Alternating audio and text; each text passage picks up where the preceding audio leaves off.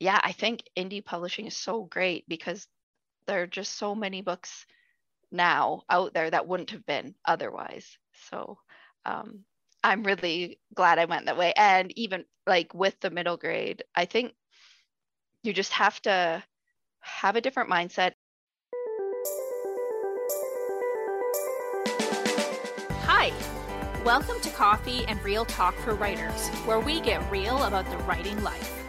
Writing might be a solitary activity, but becoming a successful author is anything but. So grab a cuppa, pull up a chair, and let's talk. Hello, and welcome to episode 9 of Coffee and Real Talk for Writers. I'm your host, Talina Winters, and I'm recording this on Thursday, February 24, 2022. And I'm very excited today because today is my first podcast guest interview episode. That was super smooth. So this intro is actually going to be audio only as per usual. However, once we get into the interview with Jessica, we did that over Zoom. So there is actually video. If you go to YouTube and you wanted to watch it, you could. But before I get into the interview, there's just a couple of things I want to talk about. First of all, thank you very much to Brenna Bailey-Davies for commenting on episode 7, which was about branding challenges for multi-passionate creatives. And the question of the week that week was, what's your biggest branding challenge? If you don't have any, but you've solved some before, what was it and how did you solve it? And Brenna says, my biggest branding challenge was figuring out what I wanted my editing business to be, whether I wanted it to be just me or other editors as well, and how to reach my ideal clients through my brand. I ended up hiring a brand designer and rebranding at the beginning of this year, and it has proven to be a good decision so far. And Brenna's website is under Book Martin Editorial now, and I have to agree, it's looking fantastic. It does a really great job of representing what her brand is all about. So I haven't hired a branding designer for myself, although I have offered that as kind of like a, I'm not even sure I've ever actually charged for that service. I have offered my opinions on other people's brands before, whether they wanted them or not. Just kidding. No, I've had people ask me about it before because I do teach classes about branding. But as far as a paid service, I'm not sure if anybody's actually asked me to do that.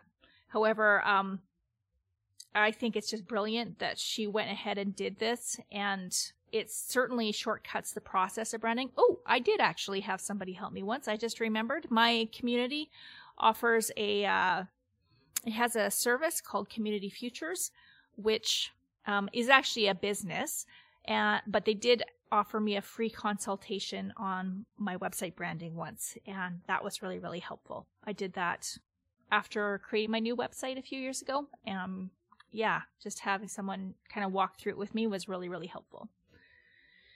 Anyways, I had a wonderful high.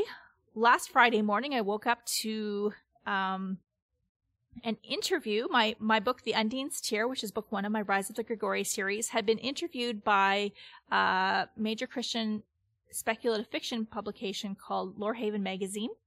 And they had just tagged me on Instagram, and that's how I found out. And I was shocked. I'm not a person who necessarily goes out seeking the validation of these kinds of things, other than that reviews are super helpful. So yes, I seek reviews all the time. That's not what I mean.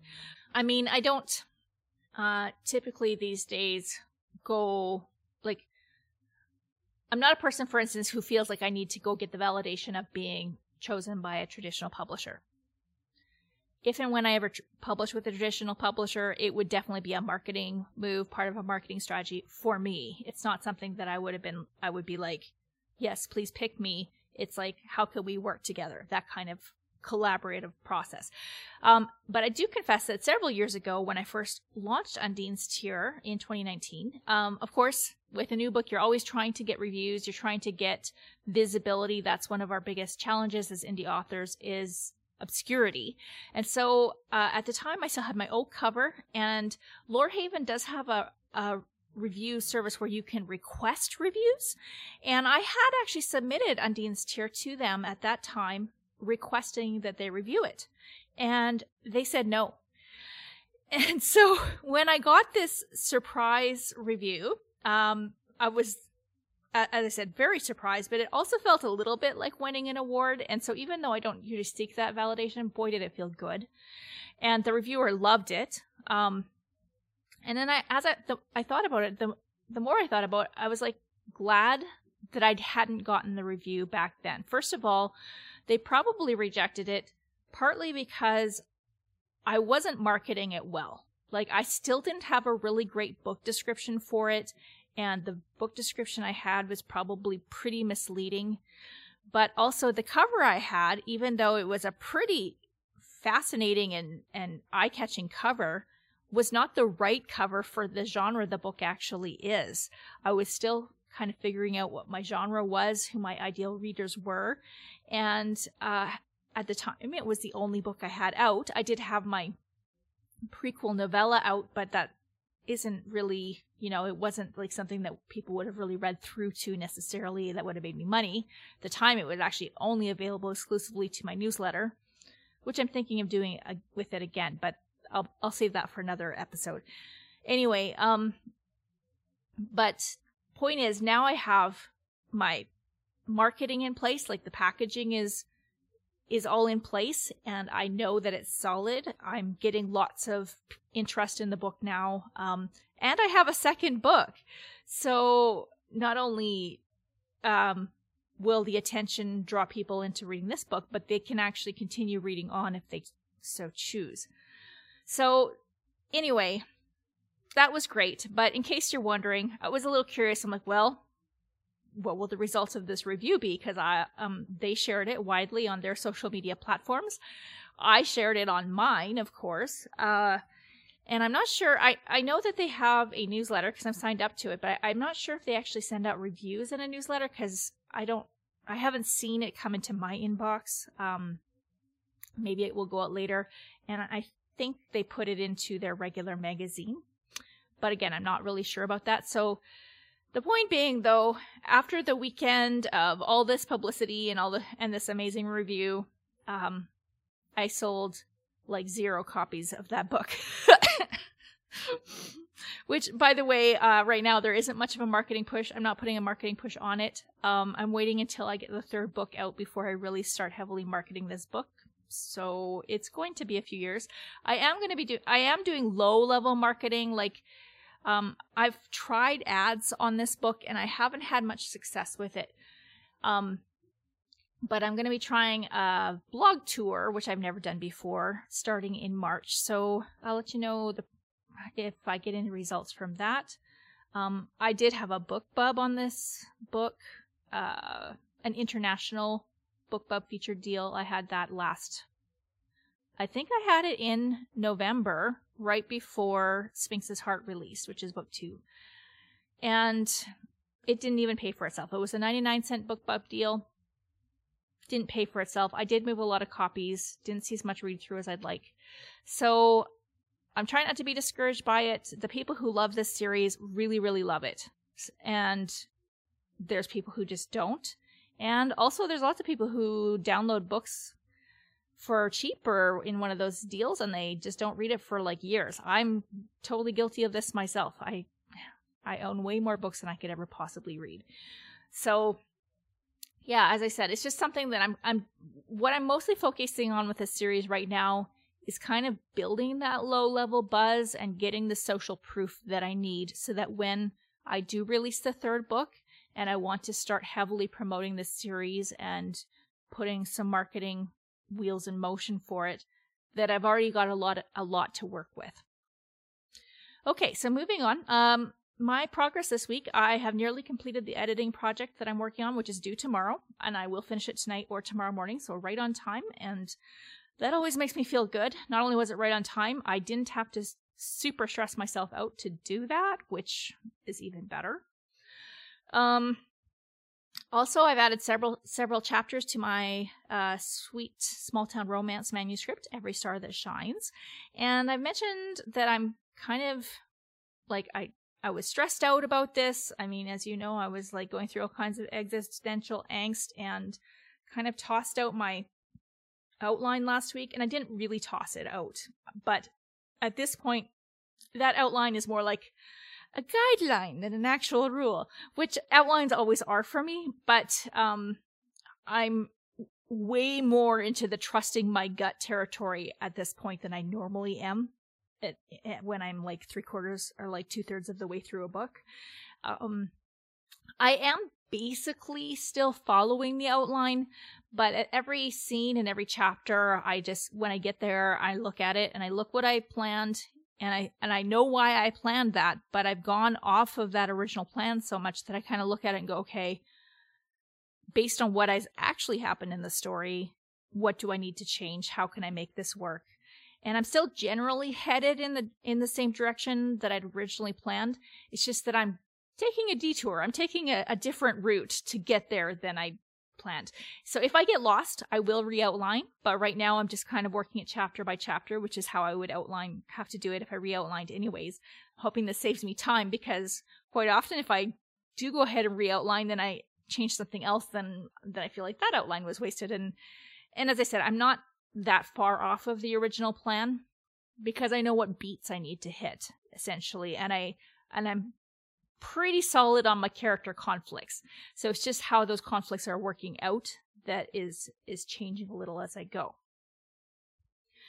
Speaking of character conflicts, yesterday I felt like something was a little bit missing with my heroine's conflict, and I needed to beef it up a little bit more. So I spent some time thinking about that, which, courtesy of my cats. My cats have recently gotten into this "we are yarn terrorists" phase, which is not great because I, of course, am an avid knitter, and I have been known to even decorate with yarn. So there is a lot of yarn laying around, and they can destroy a ball of yarn, I've discovered, in less than 2 minutes. I discovered that this morning because they were hardly ever unsupervised, and yet, this morning, they destroyed another whole ball of yarn, and they tangled it up with a ball of yarn I had spent 2 hours yesterday untangling and winding. And so I was very thrilled with my cats this morning. I was thinking they really want to be outside cats, but I did not quite actually throw them out there because it's still pretty cold out and they do not have winter coats. But I was not happy. However, anyways, yesterday, because they had also destroyed a ball of yarn yesterday morning, I spent 2 hours in the afternoon untangling that yarn, thinking through my story at the same time. It was actually kind of a nice little break. And then last night I did write that scene out, wrote a whole chapter out, and I did spend a little bit of time yesterday afternoon after I was done untangling, just kind of jotting down some notes about that character conflict that I needed to work through. And it really came through really well when I wrote the scene. So that was good. The book is currently just under 50,000 words. I'm still anticipating it to land at about 72 to 75,000 words. And I'm definitely not panicking about it like I was last week. However, I did do some creative procrastination this week, besides the untangling of the yarn, which I don't feel like was procrastination. That was actually really good use of my time. Because the project they destroyed is something I'm actively working on finishing for my knitting business. So I needed it to be detangled for that as well. Anyways, but I did creatively procrastinate by listening to dozens of samples on the new Find a Way Voices marketplace, which, if you haven't heard about this, is just it's a newly opened platform on Find a Way Voices, which is audiobook production platform for indies. But now they have this marketplace where narrators can post their work, and you can actually contact narrators directly. I believe it's similar to what ACX did in the past, which is Audible's indie publishing arm. I've never gone directly through ACX, so I'm not 100% sure on that, but it seems like it's a similar idea. However, I'm, again, not 100% sure on this, but I do think there is some kind of a curation process on Find a Way Voices. I don't know. What I do know is I spent hours and hours this week listening to samples, and of the people that were on there, most of them were very prolific and quite qualified narrators. There were a few that were obviously just starting out, but they still had really good quality samples, and I didn't feel like it was a waste of my time that they were even on there. So yeah, I'm very excited about it. And the advantage of going directly with the narrator, well, there's a few things. I have produced an audiobook through Findaway Voices before, my novella, The Water Boy, which is the prequel audiobook for my Rise of the Grigori series. I produced that through them and used their curated, like, you have like an account rep kind of process, which was great for finding the narrator since it was my very first audiobook project. I appreciated that. However, I very quickly got frustrated with it because I wanted to have a much more direct hands-on contact relationship with my narrator, and everything we said had to go through this middle person, which became very, very frustrating. Other than that, they have a comment system where you can put comments on each chapter or whatever that the narrator produced. And in my case, the narrator would put up his work one chapter at a time as he was doing it. So that was nice, but it did make it tricky. Like, I would have liked to have just been able to email back and forth about some things. And eventually when the project was over, I was able to contact, like, the narrator has social media and stuff. So we were able to contact each other in other ways, so I could ask him about doing future projects. And so we did eventually get over that. But as far as the project itself was concerned, it's like we were almost contractually bound to actually go through the Findaway Voices system for everything we wanted to communicate. Again, I found it super frustrating. So I'm really, really excited about this. And also now that I've done that project, I've done the Deep Zen AI narration in December. I'm just very much a hands-on person, and I suspect I'm not the only indie author who is this way, because many of us do this because we just are control freaks, let's admit it. Yeah, I actually spent, these hours, and I was looking for narrators. I was mostly, like, the next project I'm going to get narrated, I'm really hoping to actually start putting my Peace Country romance series into audiobook not terribly long after I start publishing it in other formats, once I see what the reception is like. However, the reason I'm choosing that is partially just a feasibility thing. The books aren't going to be as long as my Grigori books. Also, I'm expecting that they will have more immediate and wider appeal, and I know that romance readers are voracious. I know several personally that tell me they pretty much only ever listen to audiobooks, and they go through 1 or 2 a day, which blows my mind. But anyway, romance readers are amazing. I would really like to get my Rise of the Grigori series made into audiobooks. Like, that's a dream. But considering that each of the books is going to be at minimum 20 hours long, Sphinx's Heart is going to be more like 40 hours long, that is going to be hugely expensive. Like, I did price it out once. I did get a narrator that I contacted directly to send me an audition once, and I thought I could afford her, but then I found out that her fees were separate from her sound engineer's fees, and together it came to a rather stupendous amount of money for a book that is still, I'm not really marketing yet.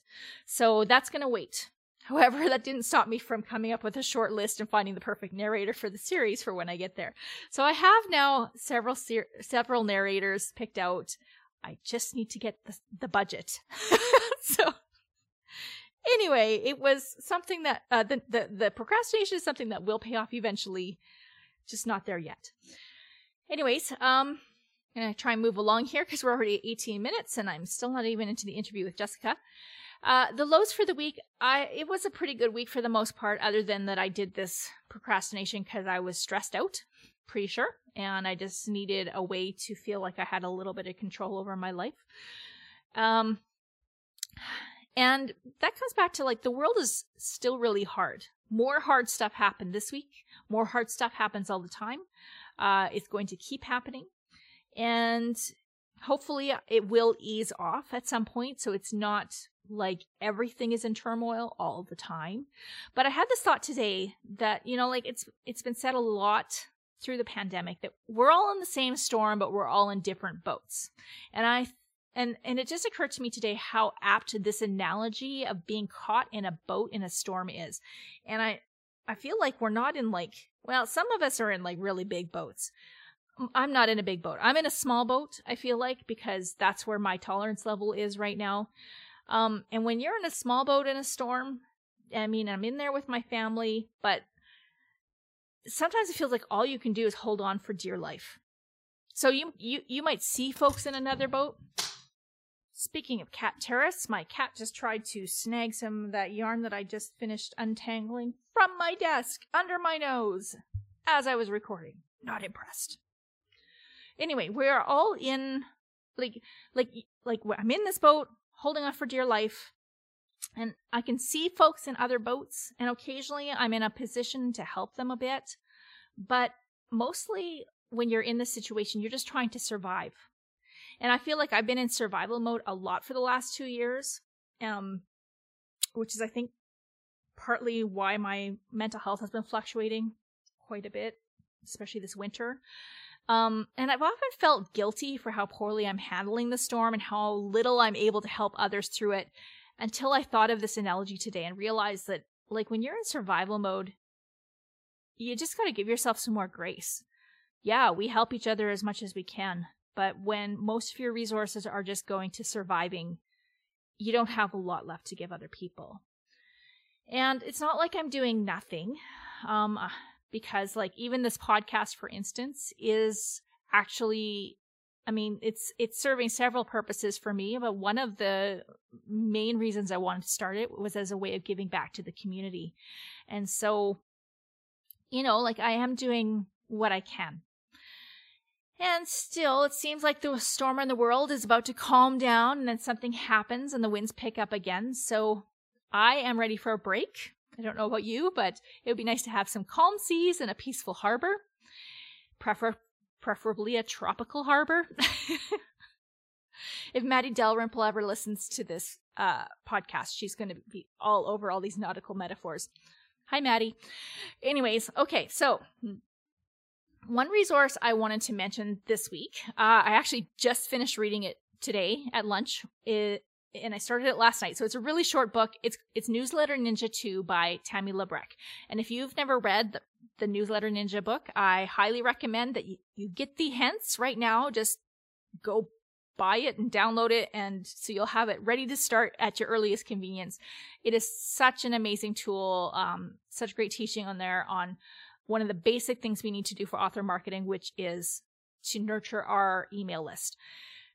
This is not to replace that book. This Newsletter Ninja 2 is actually focusing on reader magnets, what Tammy calls cookies, which is just fun, right? Who doesn't want a cookie? It's not very long, but it does pack a really powerful punch, and it was super timely for me because I've been rethinking my newsletter strategy lately and my reader magnets in particular. Once I'm finished with this manuscript, I'm planning to do a little bit of take about a month or so and kind of rework and do some writing and get some better get a better strategy for my reader magnets. So this was a really helpful and timely read for me. Just came out a couple weeks ago. And of course, Tammy has just this hilarious teaching voice, which is the same as her actual voice, which if you want to hear that, she was actually interviewed on the Rebel Author podcast, episode 126, just this week. And she covers the highlights of the book in the interview. So you could go check that out if you want to kind of see what the book is all about before you go by. Okay, so on to the interview with Jessica Renwick. Before we dive in there, though, I want to apologize for the sound quality of my mic during the interview. We just did it on Zoom, and I used just my earbud microphone thingy. And as I was listening back to it, I realized it's not great. So I'm going to definitely need to get a better setup for the next interview I do, but still, it's not terrible. It's just not going to be quite the same as what you're hearing right now. Anywho, onwards. Hello, everyone. Welcome to Coffee and Real Talk for Writers. I am super excited to have my very first podcast guest today, Jessica Renwick. And Jessica is a friend of mine. She's part of the mastermind that I've mentioned a few times. And also she has been, we have been author friends for many years. A long time. 2016 or 2017, something like that. Yeah. And actually Jessica was one of my first editing clients as well, once I decided to go pro per se. So yeah, I'm quite familiar with her work as well. And I'm very excited to share it with you. She has appeared on my blog a few times, so I will link to those posts in the show notes. But before we dive in, I'm going to just read a quick bio. Jessica Renwick is the award-winning author of books about friendship, courage, and being true to yourself. The Book of Chaos was her first novel and the start of her fantasy series for middle grade readers, and the series is called Starfell. Since then, she has also published the second and third book in the series, a paranormal mystery for middle grade kids, and a sweet romance series for adults. She lives in central Alberta, Canada, with her loving partner, 2 pocket monsters, her dogs, and a flock of chickens. And Jessica, I have to know why you call your dogs pocket monsters. Because they're small and they're furry and they behave like little monsters sometimes. That's funny. Well, Lucy is certainly small, but Vader's not all that small anymore, is he? You have what? Lucy's a Shih Tzu, right?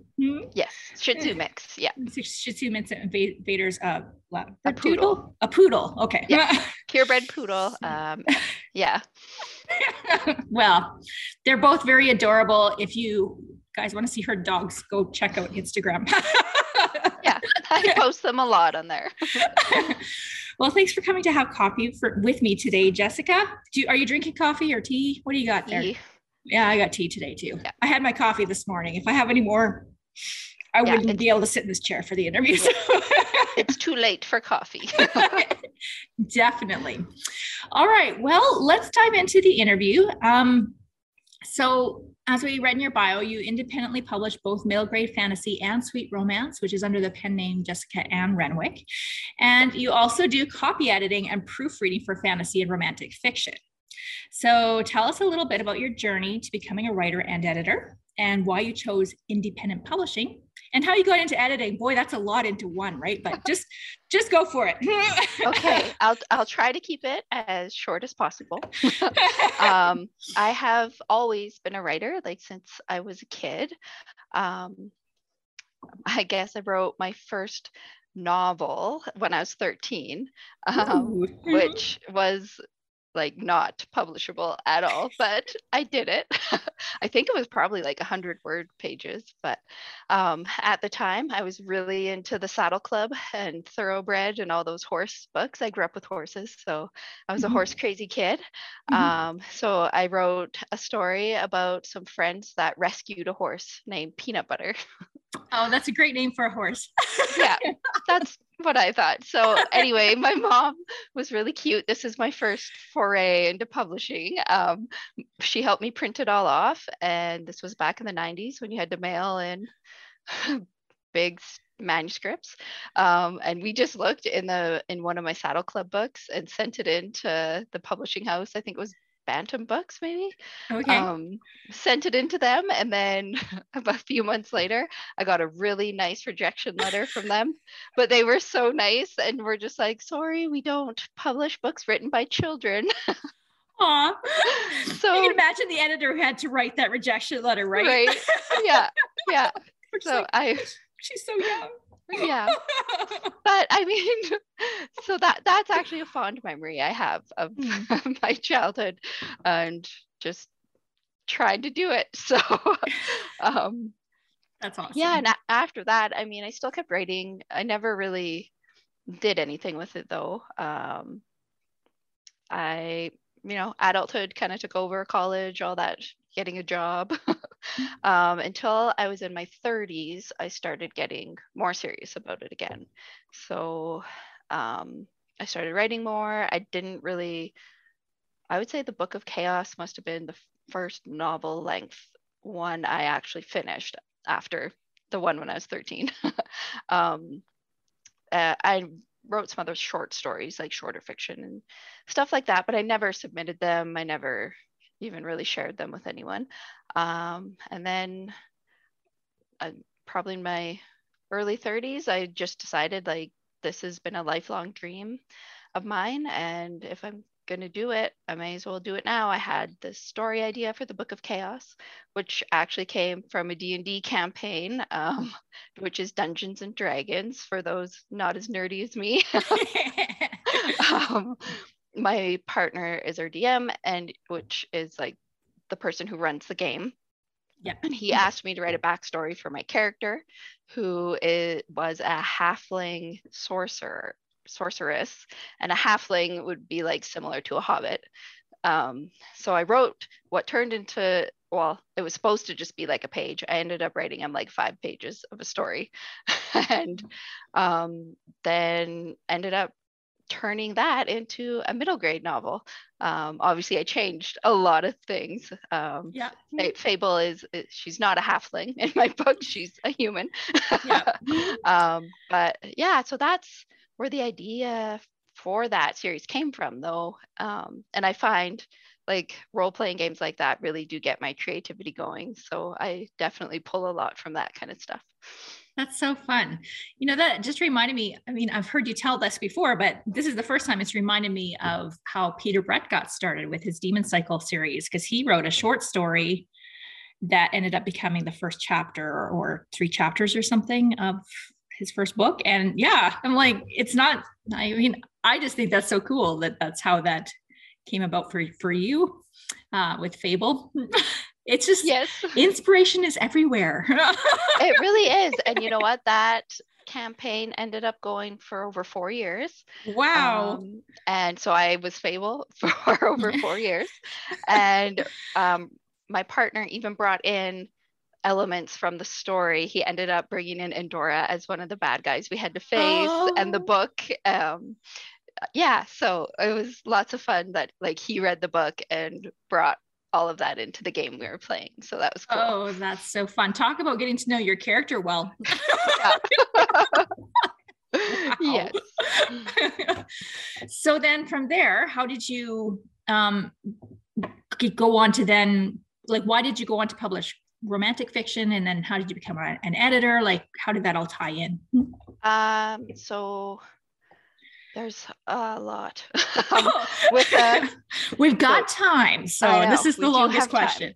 Yeah. So with the romance, I just wanted kind of a change of pace. I find like switching a genre after being into a world for so long, kind of just refreshing creatively. And it's so different to write that it was just, yeah, refreshing. So I wrote a few of those before going back into, or well, kind of while going back into my 4th book in the Starfall series. So I got into that. I wanted to write sweet and clean romance because of I like romance. And then also being a middle grade author, I really didn't want my name attached to anything that, you know, parents may find not appropriate. And I really didn't want kids like searching my name on the internet and something like that coming up. So that's kind of my image, is the sweet and wholesome, I guess.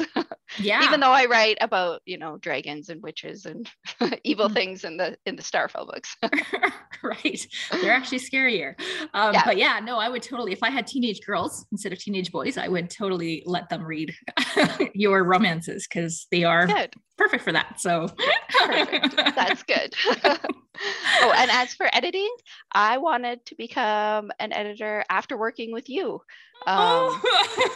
So with the Book of Chaos, when I decided to independently publish, I obviously wanted it to stand up to traditional standards, especially with middle grade, because you're in a sea of traditional books. So to compete with them, you need to be up to their standards. So that's why I hired you as my editor.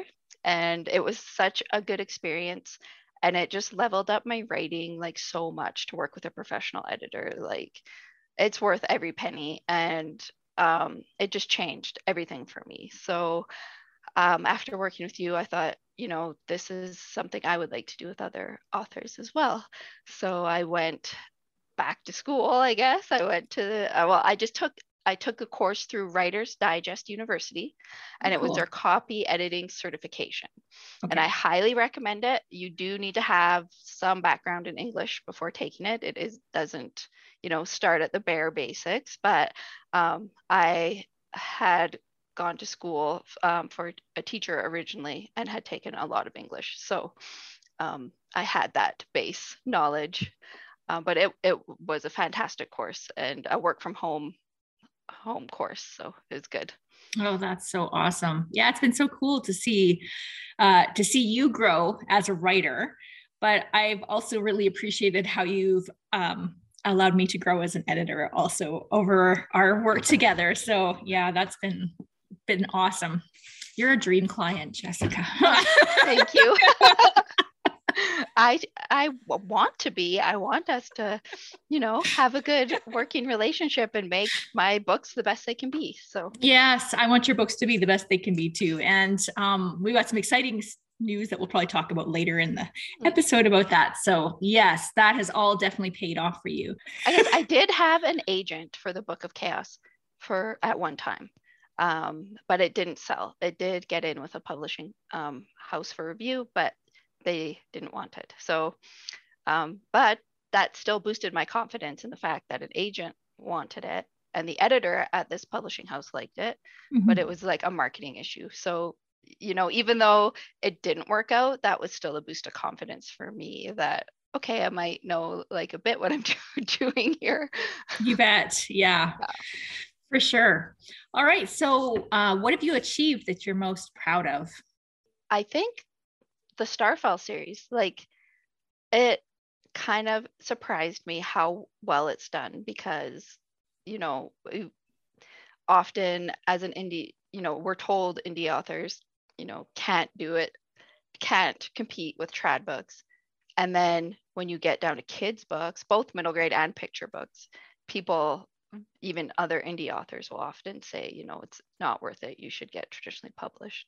So the fact that it's, done a lot better than I expected, that whole series, not just the Book of Chaos, but the other two books as well, I've been very happy with that. Awesome. Yeah, that is huge though. I mean, and you're just finishing up book 4, starting book 5. I mean, the series, you've got quite a few books out now. So that is definitely something to be proud of. So what's the biggest challenge you faced so far in your career and how have you overcome it or are in the process of overcoming it? Is it that finding that middle grade audience as an indie or? Yeah, I think imposter syndrome for sure. Okay. Finding the audience, it's just different than it is for adult genres. I do have a newsletter, but it's, kids age out of middle grade. Yeah. So it's usually like parents or if you're lucky, teachers, because they won't leave your list, but it's a lot of parents. And once their kids get old enough, they're not reading that age group anymore. They don't really want to stick around. There's no reason to. So, so I do have a newsletter, but it's not quite the tool that it is for like adult series. And same with social media. Like, again, I have parents and teachers following me and but I find my social media, I talk to a lot more other writers and especially writers of middle grade. But for finding my audience, I've honestly found Amazon to be great for online sales. Like, good. Yeah.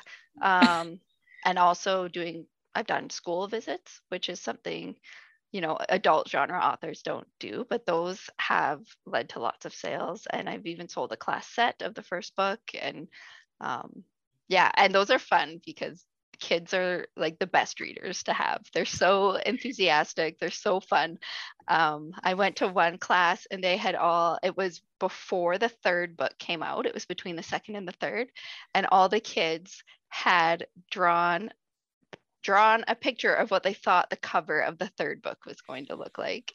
That's awesome. It was so awesome. It was just so much fun. And that was a big surprise. I didn't know that they were doing that. So yeah.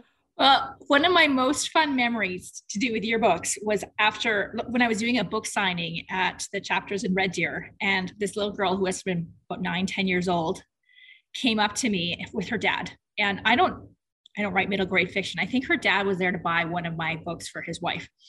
But I asked her what her favorite book was, and she just had the biggest grin on her face, and she was like, "The Book of Chaos." And I'm like, "Really?" I said, "I edited that book." She's like, "Whoa, cool."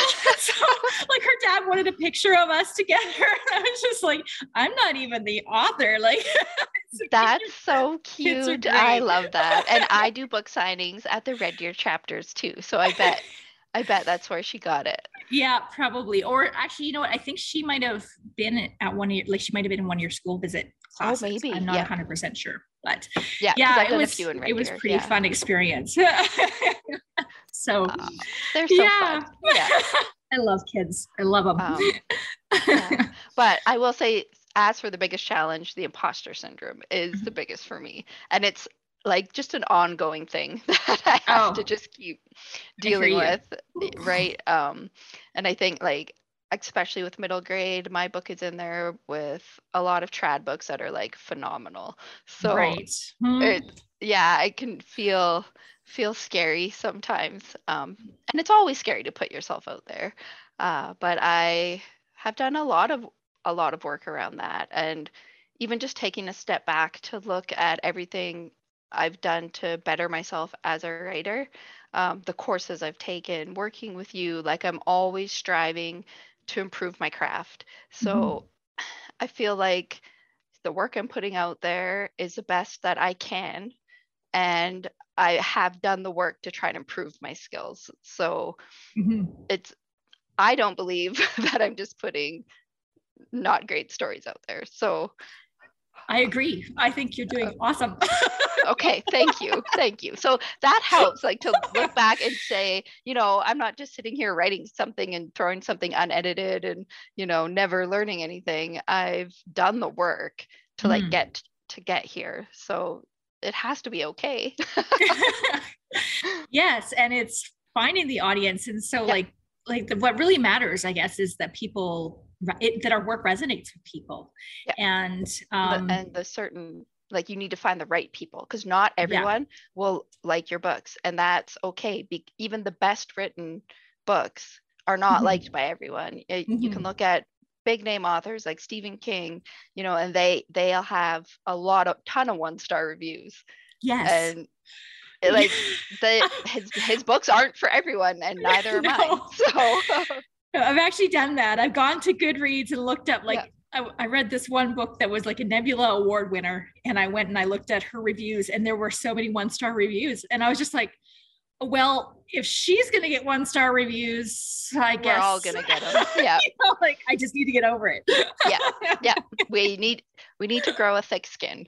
And, I don't find the 1-star reviews generally helpful. Usually well, not all the time, but they can be a little bit mean-spirited. However, looking at the 3-star reviews are generally helpful, because people tell you, like, people in there will say, this is what I didn't like, this is what I did like, and you can learn from that. You can also learn a lot of times that they just weren't your target audience, more than likely. And that's what I find. The 1 and 2 stars are generally, it's someone who doesn't like fantasy or whatever genre you're writing. Even the 3 stars, I was really surprised, because I can't remember if it was Amazon. At one point, one of the booksellers would actually put like what each star rating meant, and number 3, the 3 stars, I think, was I liked it.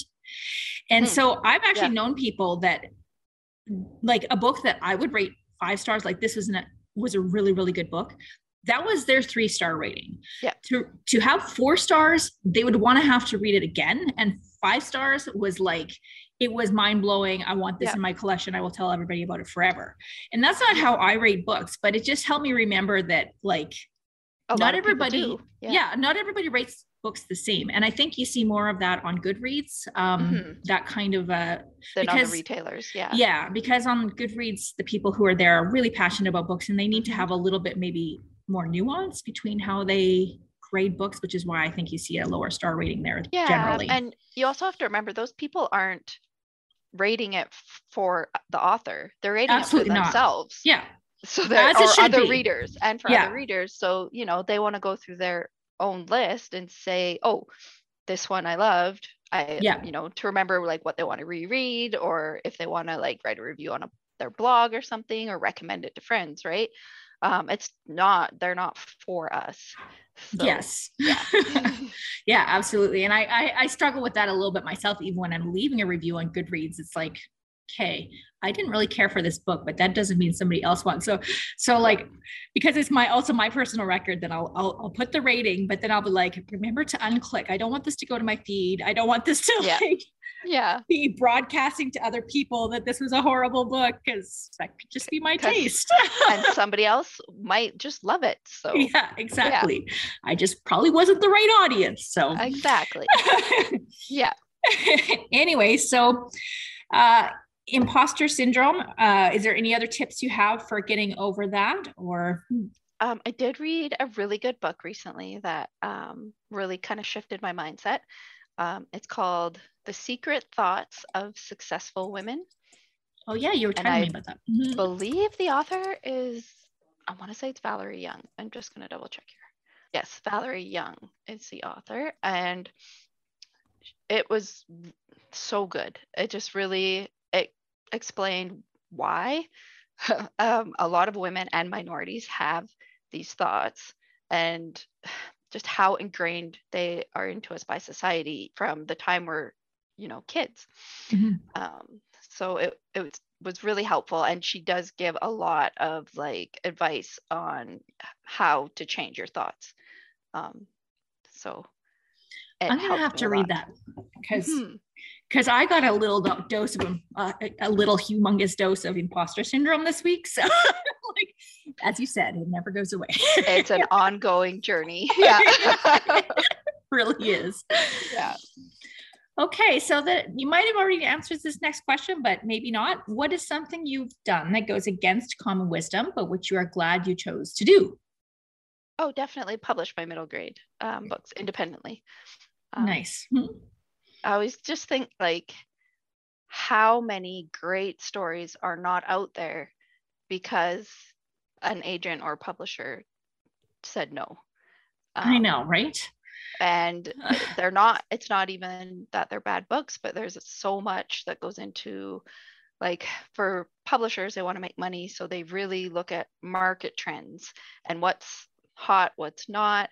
So like, if vampires are a big thing at the moment or not, or, there's just like so much subjectivity that goes into it. So yeah, I think indie publishing is so great because there are just so many books now out there that wouldn't have been otherwise. So I'm really glad I went that way. And even like with the middle grade, I think you just have to have a different mindset. It's harder to find information on how to do it successfully because most of like the author groups and courses are really geared toward adult genres. But I will, if anybody is interested in middle grade or picture books, independently publishing them, I highly suggest the self-publishing book by Karen Inglis. I believe it's called How to Publish and Market a Children's Book. Now I can't remember the full title. I'll look it up and I'll put it in the show notes. It got me going. It gave me confidence. It got me going. Gave me the confidence to approach schools to do school visits. And she has a huge section in there on marketing, and she just revised it, so it's even more up to date with everything in there. So it's awesome. So anybody considering writing kids books, I highly recommend it. And have you like taken any courses or anything from her as well, or is it just the book and away you went? Just the book. Good for you. Yeah, I mean, I talk a lot with other middle grade authors who are indies as well, so we can share our experiences, what worked for us, what didn't. Right. It's still, there's not really, I don't believe I've seen any courses specifically for kids books, but it might be something people want to Google. But yeah, cool. If they wanted to maybe find a great authors group for children's and middle grade books, do you have one you'd recommend? On Facebook there's a group called the Society of Middle Grade Authors, or middle Okay. grade writers. And it's fantastic. There are both trad and indie authors in there, which is actually really nice. Because you can hear people's experiences both ways, kind of help you make your decision on what you want to do. And they talk about craft and book covers and all sorts of stuff like that in there. So I think in the middle grade world, having trad and indie authors talking together is good, because the way the genre is, it's dominated by trad, and the indie authors really need to fit into that mold. Well, I'm impressed that there is such a group, actually, because I don't know, it seems like the segregation between, I mean, the lines are blurring more for other genres, but there still seems to be a little bit of separation between the trad world and the indie world. Like recently I started looking, specifically when out looking for writers podcasts, and I found a ton I had never even heard of. And as I started going through them, I realized these are all geared towards traditional publishing and traditional writers. I'm like, that's probably why we haven't heard of these people, but still, I'm still putting my, like, trying to get familiar with them. But like the point being, I think we need to kind of cross those lines more. And I was just listening to the Creative Pens in between episode about the merger between Draft to Digital and Smashwords. Yes. And it was so, have you listened to it? It just came out this morning. I haven't listened to it, but I heard about the merger. It's big news. Yeah. Well, this is actually the second interview already I've listened to, or third interview about it. And I really liked it because just the general tone of it was so hopeful, and just the vision, because you know how Joanna Penn, she's so futuristic and vision oriented. And so she was really able to get Kevin Tumlinson and Mark Coker talking about their vision for going forward for what was happening here. And the vision of what they have for the indie author industry as being kind of like this viable, like really alternative to Amazon and like even traditional publish, and just to have all authors working together and all retailers, like that whole rising tide thing. Yeah. Love my hands. This is what I do when I'm podcasting, but normally nobody can see it. Yeah. Anyway, so yeah, I just think it's so cool that you have this, that with middle grade, you guys have this group where that is like crossing lines. And I hope to see that kind of thing happening in other genres as well. So yeah, anyway, I think we need more of that. We're all authors. There's no right or wrong in which way you want to publish. Right. Yeah. It's, and you know, it can be a per book decision.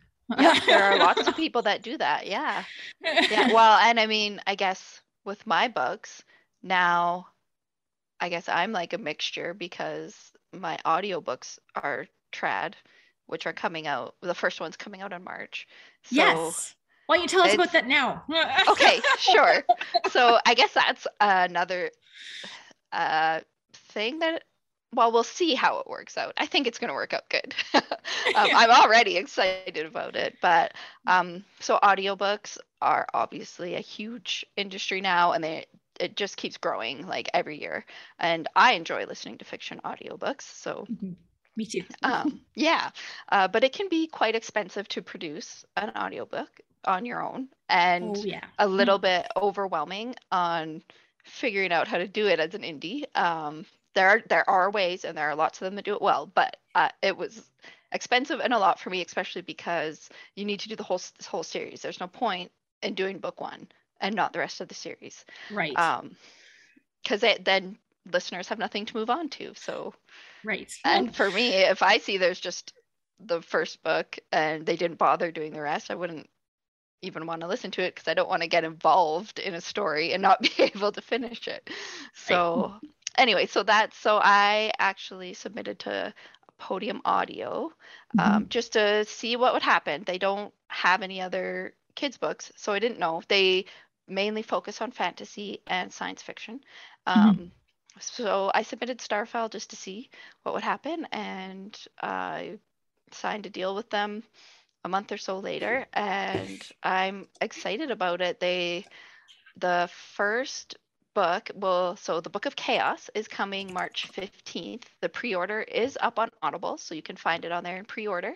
And they picked an awesome narrator. Her name is Reba Burr, and she's done a lot of like voice work in anime, in animation, in video games. She's done some acting, so she's really good.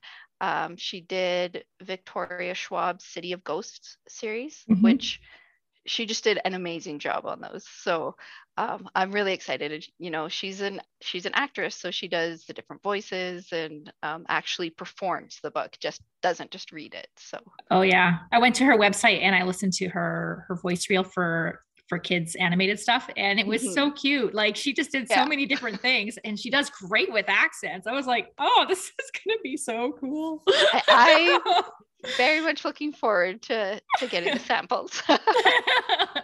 Oh, that's exciting. And just in case anyone hasn't heard of Podium, they do primarily work with indie authors, right? Yes, they have some trad as well, but most of the big houses do their own, right? The big trad houses, they do their own audiobooks. So they have a few trad, but it's mostly independent authors. So it's the kind of thing where you would go and you would submit and then possibly get to work with someone. And so I thought it was so cool when you said that you got this deal, because not only, I mean, because they don't have middle grade kids books. Yeah. Up until now, yeah. You're the first, but not only that, they've kind of like your rep there is really, she's really on board and, you know, really excited about you being the first basically of many, I think is the impression I got. Is that true? I think so. I hope so. I think kind of like a flagship product. Yeah. I mean, I know, so middle grade typically doesn't sell as many audiobooks as adults. However, it's growing. Like I've looked up the statistics and it's starting to grow a lot. And I've had kids at school visits ask me if I had audiobooks because they listen to them in the car. Living in Alberta, a lot of kids play hockey, which involves driving all over the province. Yeah. And I remember that from my childhood. Both my brother and sister played hockey. I did not. But every weekend you're in the vehicle driving all over. And the one little boy said that they always listen to audiobooks. Yeah. On their way to hockey. So I think it's growing, and it's great. Yeah. When my kids were young, I had audiobooks playing in the car or the van all the time. Yeah. So I think there's definitely that market. And even though your books are middle grade, I think younger kids could enjoy them, especially in an audio form. So yeah, I think that's going to be so cool. Thank you. I'm just fangirling a little. And I was going to ask, do you find that you get, like you were saying earlier, that you get parents that kind of fall away as their kids grow up, but do you have parents who become fans of you? Yeah. Like on their own behalf? I have had reviews and emails from parents saying that, you know, I stole my kid's copy, or I read way ahead. Oh, that's awesome. Yeah. So they are, you know, even though they're middle grade, I would say they're kind of upper middle grade. A little bit, like a bit similar to, you know, they're not the same as Harry Potter, but they're similar in that, I guess the tone or the maturity. I've only read the first Percy Jackson book, but it actually would strike me about the same as Percy Jackson. Definitely. Yeah. So, you know, adults like me, like I'm in my 30s and I read a ton of middle grade books because I love them. I love being brought back to being 12 and having an adventure. And I think there's a lot of adults who do. So yeah. They're great. And you know what? It's funny. I mean, I'm advertising young adult books on Facebook, but I have so many like guys in their 60s and up that click, which surprises me. I'm advertising about epic mermaid fantasy and I'm not sure how many of them actually read, but you know what? There's a huge portion of adult readers who love YA. Like yes. And I love YA too. Yeah. Yeah. I read YA too. So, you know, I read across all ages. Yeah, pretty much. I'll even pick up a good picture book if it's recommended to me. Oh yeah. Oh, there's some that are just so cute. Yeah. They are so sweet. Yeah. All right. So besides forging this trail as an indie middle grade author, have you ever tried anything in your career that's paid off in unexpected ways, like just like marketing wise or whatever, like risks you've taken, whatever?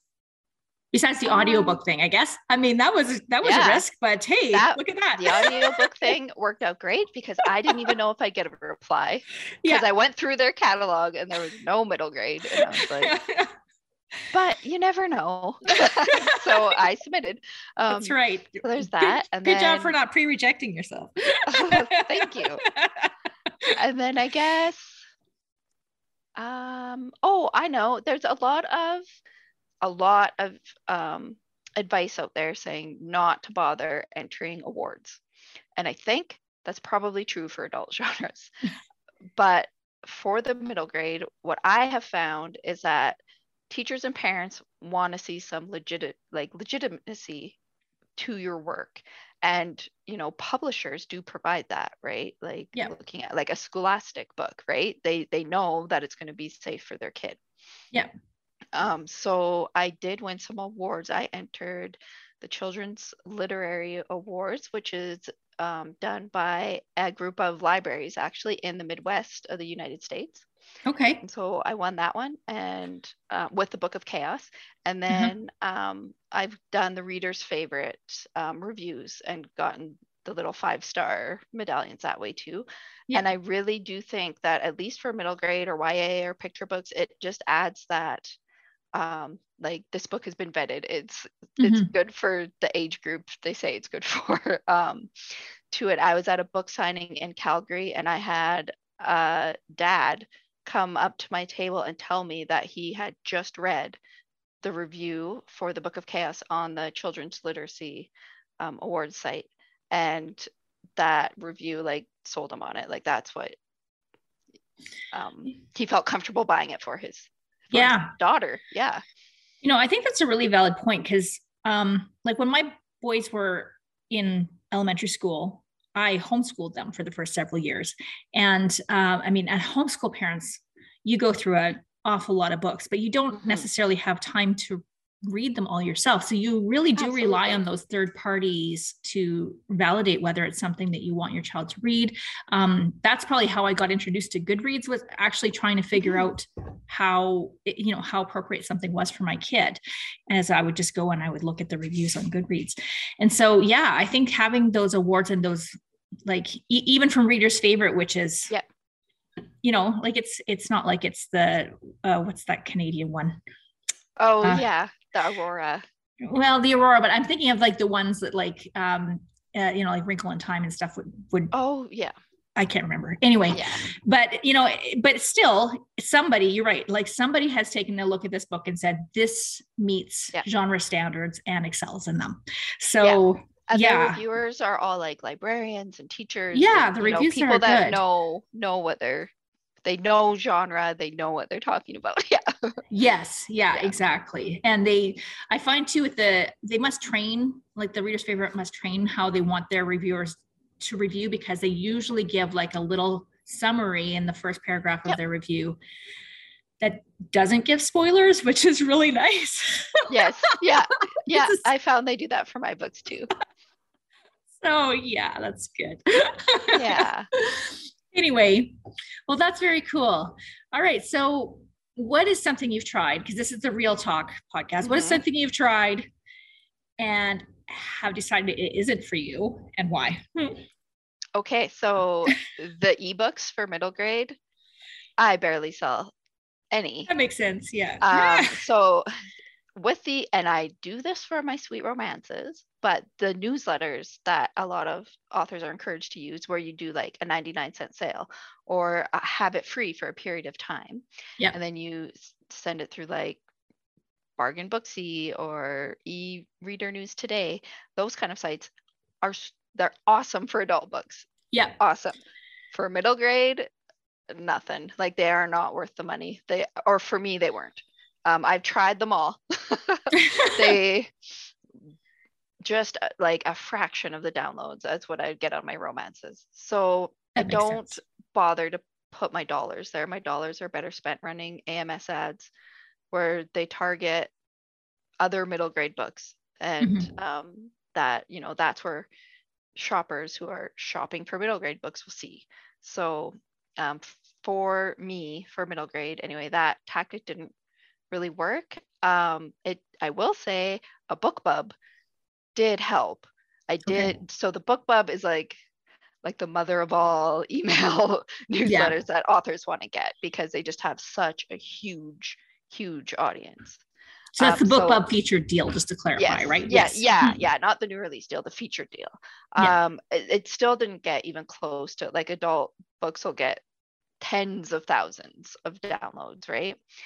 They can. They can. Yes, they can. Yeah. They don't always. No. The Book of Chaos didn't get that near that many. But it was still worth it because the middle grade is, I think it was $110, whereas, in the higher genres like thrillers or romances, you can be looking at $800 to $1,000 for a BookBub. So right. It was worth it, and I did actually have a big increase in ebook sales, like to the rest of the series for like a tail end, and I got some great reviews, which really always helps. It always helps to get good reviews on your books, and I'm sure I found some readers that, I saw some more signups to my email list and stuff too. So the BookBub, if you can get it, I applied to it for like a year and a half before I actually got it. But just keep doing it every month. Just apply because they get so many submissions. And they can only, I think, take 20% of submissions each month. So just keep trying. And then that was a year ago I got that, and I'm going to start applying for another one this spring, I think, because I think it's been long enough that they'll have like new people. Yeah, that makes sense. Yeah. Oh, very interesting. And so I'm just kind of curious. So the things you found work for middle grade are like a lot more the in-person stuff, right? Like the school visits and stuff, which of course have been really curtailed during the pandemic. But you said, I think you've told me that you did some Zoom ones with classrooms and stuff. So how did those turn out? Actually, they turned out pretty good. They're, not quite as fun as being there in person. No. But no, they turned out pretty good. Generally those ones were a bit shorter and mostly just me reading to them and answering questions.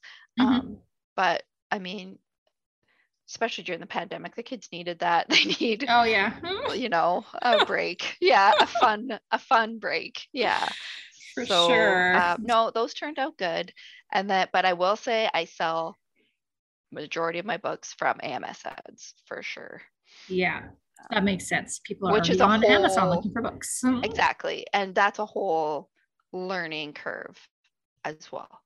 So yes, you can't just jump into that willy-nilly because you have to learn. And I have taken courses for AMS to learn how to use it effectively. When you get into paid advertising, it's very easy to overspend and not get the return.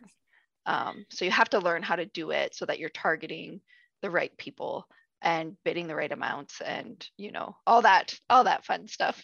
Absolutely. Are there any courses you'd recommend? So Brian Cohen has a great 5-day challenge that's free. Yes, I've taken that. It's awesome. And he just lays out the bare basics of AMS ads. And I mean, he does go a little bit deeper into it too, but like just to learn the ad dashboard and the platform and like how the different types of ads work. It's totally free. And that is the best starting point that I've found. And then Mark Dawson has a really good advertising course. Have you taken that? I have. I haven't got through it all yet because he delves into AMS, Facebook, Pinterest, everything you can think of. And so I have not got through it all yet. And I still haven't found a way to make Facebook ads work for me. But I've narrowed my vision this year to like getting really good at one thing before trying to add more, because I was kind of spreading myself a little thin, like between AMS and Facebook and so I was just like, no, I need to get my AMS ads like really going good, and I'll worry about learning Facebook later.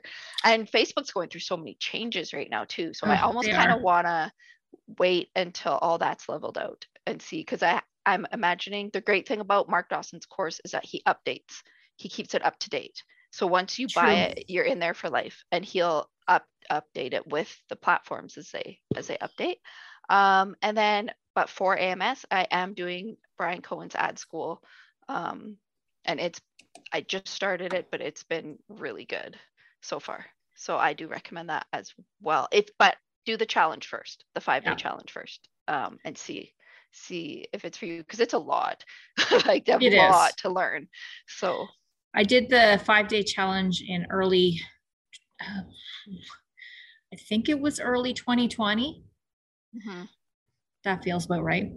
I learned a lot. Mostly I learned that my packaging and my marketing weren't yet up to the point where people were wanting to click through and pay for the book. Once I got there, got the ads going pretty good. but that was huge.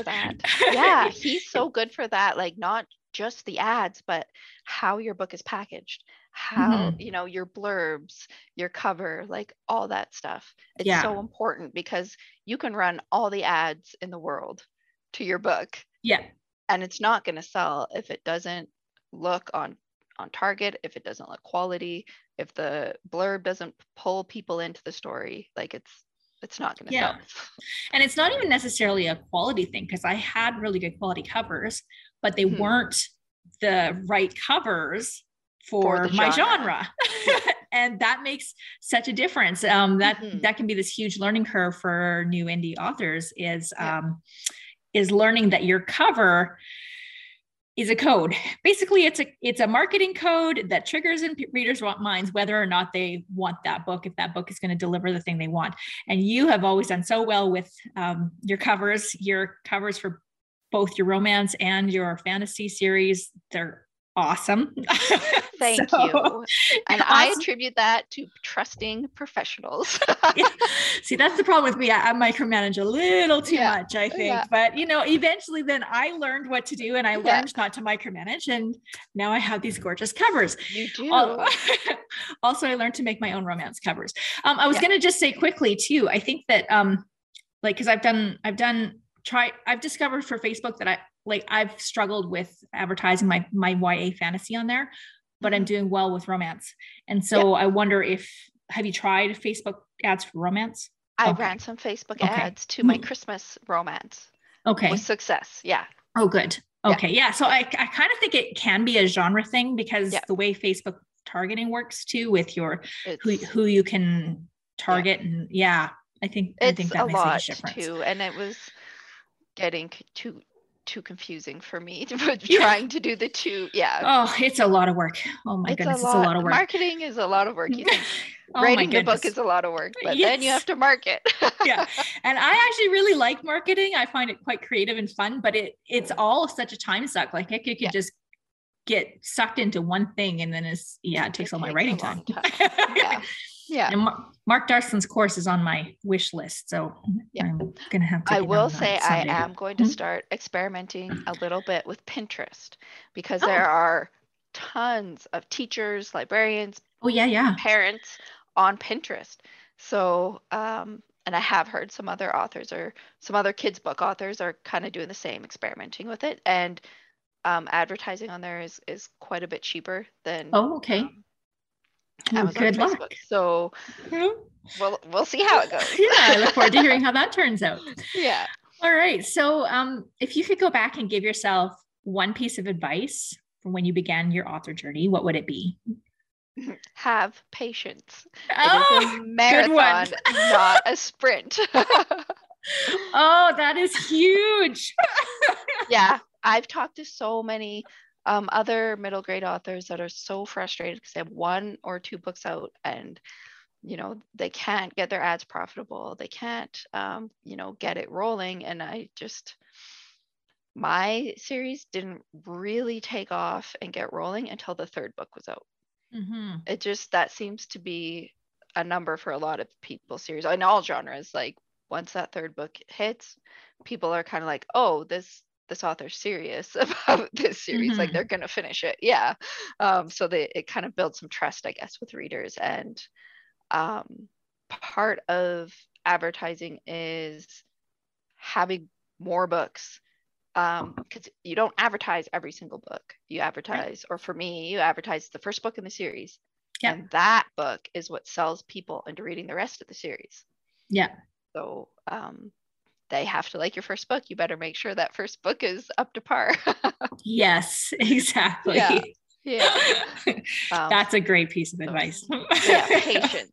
If you work hard and keep writing, especially if you only have one book out, don't worry about marketing very much. Just write the next book and then the next book, and then start learning more marketing is my advice. Yes. Because I tried marketing with just one book and it never really worked. You know, go ahead. Sorry, go ahead. Yeah, it just didn't really work when I had just the one book. So then I kind of took a break from trying and waited. I think it was until I took Brian Cohen's 5-day challenge right when I released the third book. Mm-hmm. And that's when things really, really got going, and I was able to be profitable with my ads. So. Right. And, I remember hearing when I first published my first baby book and then I started actually getting involved in the writing community, and hearing, even at that time, they were already talking about how, you basically needed at least 5 books. Some people were saying 10 books to make a profit. Then there's like the 20 books to 50K thing. And I'm like, okay, that's way more than a profit. But I'm like, 20 books to make a living at this? That just seemed so out of reach. And, I think that can be really discouraging when you first start out to hear. But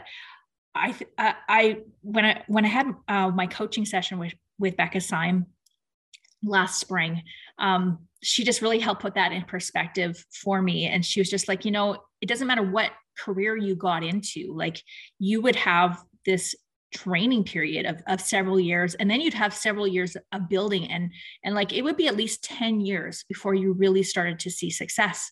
And so, because I was really frustrated with how little my platform seemed to be doing, and I think I only had 3 books out at the time too. And she's like, I'm just looking here, and you've got the pieces in place. You just have a really baby platform.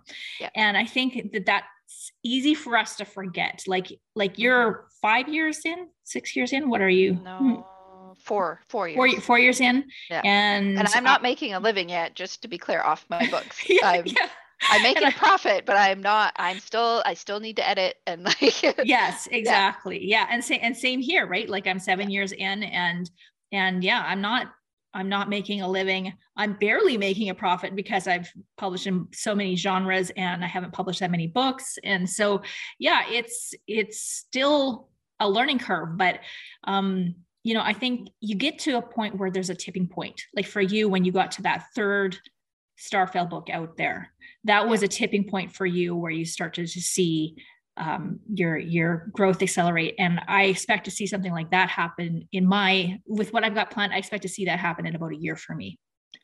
So like it's one of those things that I agree with you. Be patient and put in the work is probably what I just keep at. Like, just keep putting in the work. It can be really hard to maintain that faith and momentum, but if you keep doing it, Mark Leslie Lefebvre put a quote on his podcast once that I just adore. It's like, you only hear the success stories of the people who didn't give up. Yeah.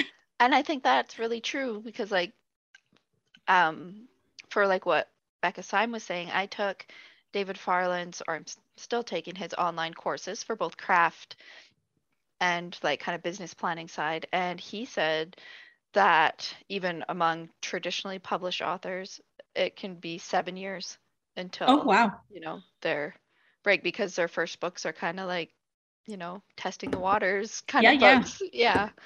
Yeah. Like it's insane to think, I mean, the amount of marketing you have to put into something for people to be excited about it the very first time it comes out of the gate is unrealistic for indies. So you have it's unrealistic for a lot of traditionally published authors too. Yeah. I mean, like it doesn't happen anymore. No, like with Harry Potter, I can't remember, I was reading, but their budget to really ramp up that book, it was like $1 million or something. And that was back then, like in the late 90s. That's a lot of money. If we could only all have that kind of marketing budget, Yeah, exactly. And even nowadays, when they do put something like that, like Billie Eilish's memoir or whatever it was that was just published and just kind of flopped. Yeah. I feel bad for her actually, but it just goes to show you that like you still have to, you have to put in the time. You have to put in the work. So do you have anything coming up that you'd like to talk about? I'm sure you do. Yes. A very exciting month coming. Yeah, March is going to be a great month. I think. So on March 15th, the first audiobook with Podium is coming out for the Book of Chaos. So, and you can pre-order that now on Audible, and you can use your credits for that or buy it. And they are, since I already have the first 4 books written, it's not like a super rapid release, but it is every 2 months. So in May, the second book is coming out, in July the 3rd, and in September the 4th. Not sure about when the 5th is coming because I'm still working on it. So if you get the first book, it's not a long wait to get the second. So you can. Okay. Yeah. I'm super excited. Thank you. Me too. And then I have the 4th book, The Curse of the Warlock, is coming out on March 29th. And that's just coming out in ebook and paperback and hardcover. Not the audiobook for that will be coming out in September. So, okay. Yeah. Okay. Very, very exciting. All right. So were you able to think of do you have an inspirational quote for writers that you would put on a mug? Our mug quote of the week. Yeah, it's kind of for writers and everyone. Okay. I really like Thich Nhat Hanh. I don't know if you know him. He's like a Buddhist monk. He's done a lot of activism and peace work. But he said, our own life has to be our message. And I kind of feel like that really it applies to everyone in our personal lives, but it can apply to our writing as well. Like our writing is our message. True. So, yeah. Oh, I love it. I love it. Okay, cool. Well, this was really fun. Thank you so much for being my first podcast guest. Thank you for having me. Yay. Thanks for having coffee with me. Yeah, tea. Afternoon tea. Yeah. All right. And we'll talk to you later. Okay. Well, I hope you enjoyed that interview with Jessica. I certainly did. I just adore her as a person, but her work, and also I'm just constantly inspired by Jessica's business savvy and the things that she's tried and willing to try. And yeah, she's a pretty amazing person. Anyways, after our interview was over, we realized we forgot a couple of things in the interview. What can I say? I'm out of practice with interviewing, and I have never done it for a podcast before. So anyways, I'm just going to include them right here. Specifically, where to find Jessica online was missed. So you can go to her website at jessicarenwickauthor.com to find more about her books. And you can sign up for her middle grade or romance newsletters. She keeps 2 separate newsletters, and they each have free Reader Magnet stories to go with them. And both of the stories are good. So I recommend them. And you can also follow her on social media. She is most active on Instagram, and she has 2 accounts. One is under Jessica Renwick Author, which is her main account, which she primarily promotes her fantasy in, but she also it's her writer's life kind of account. And then she has Jessica Ann Renwick Books, which is primarily to focus on her romance audience. And she does a lovely job with Instagram. It's so nice seeing her posts. They're always pretty, and she's so engaging in her posts. So And lastly, our question of the week this week is, what's a risky decision you've made about your indie author business that has paid off in unexpected ways? And you can leave a comment at talinawinters.com/podcast episode 9. And I will put a link in the show notes, of course. I hope you enjoyed the interview. Please leave a comment. And if you have any questions or anything, Jessica can come and respond to them. And I hope you have a wonderful writing week, and we shall see you next week. Thanks for having coffee with me. Coffee and Real Talk for Writers has been produced by Talina Winters. The music for this podcast was written by Josh Rickard of joshrickardmusic.com. You can find episode show notes, leave a comment, subscribe, or if you're feeling generous, buy me a coffee at talinawinters.com/podcast. And be sure to leave a review on the podcatcher of your choice. Tell your friends to come by too. The kettle's always on. So until next time, I hope you keep writing and keep it real. Thanks for listening.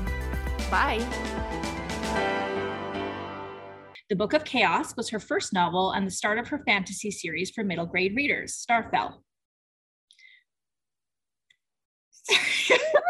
Just like, it's okay. We can start over. You know what? I'm just going to reword that sentence a little bit. Yeah, it sounds clunky. It does a little bit.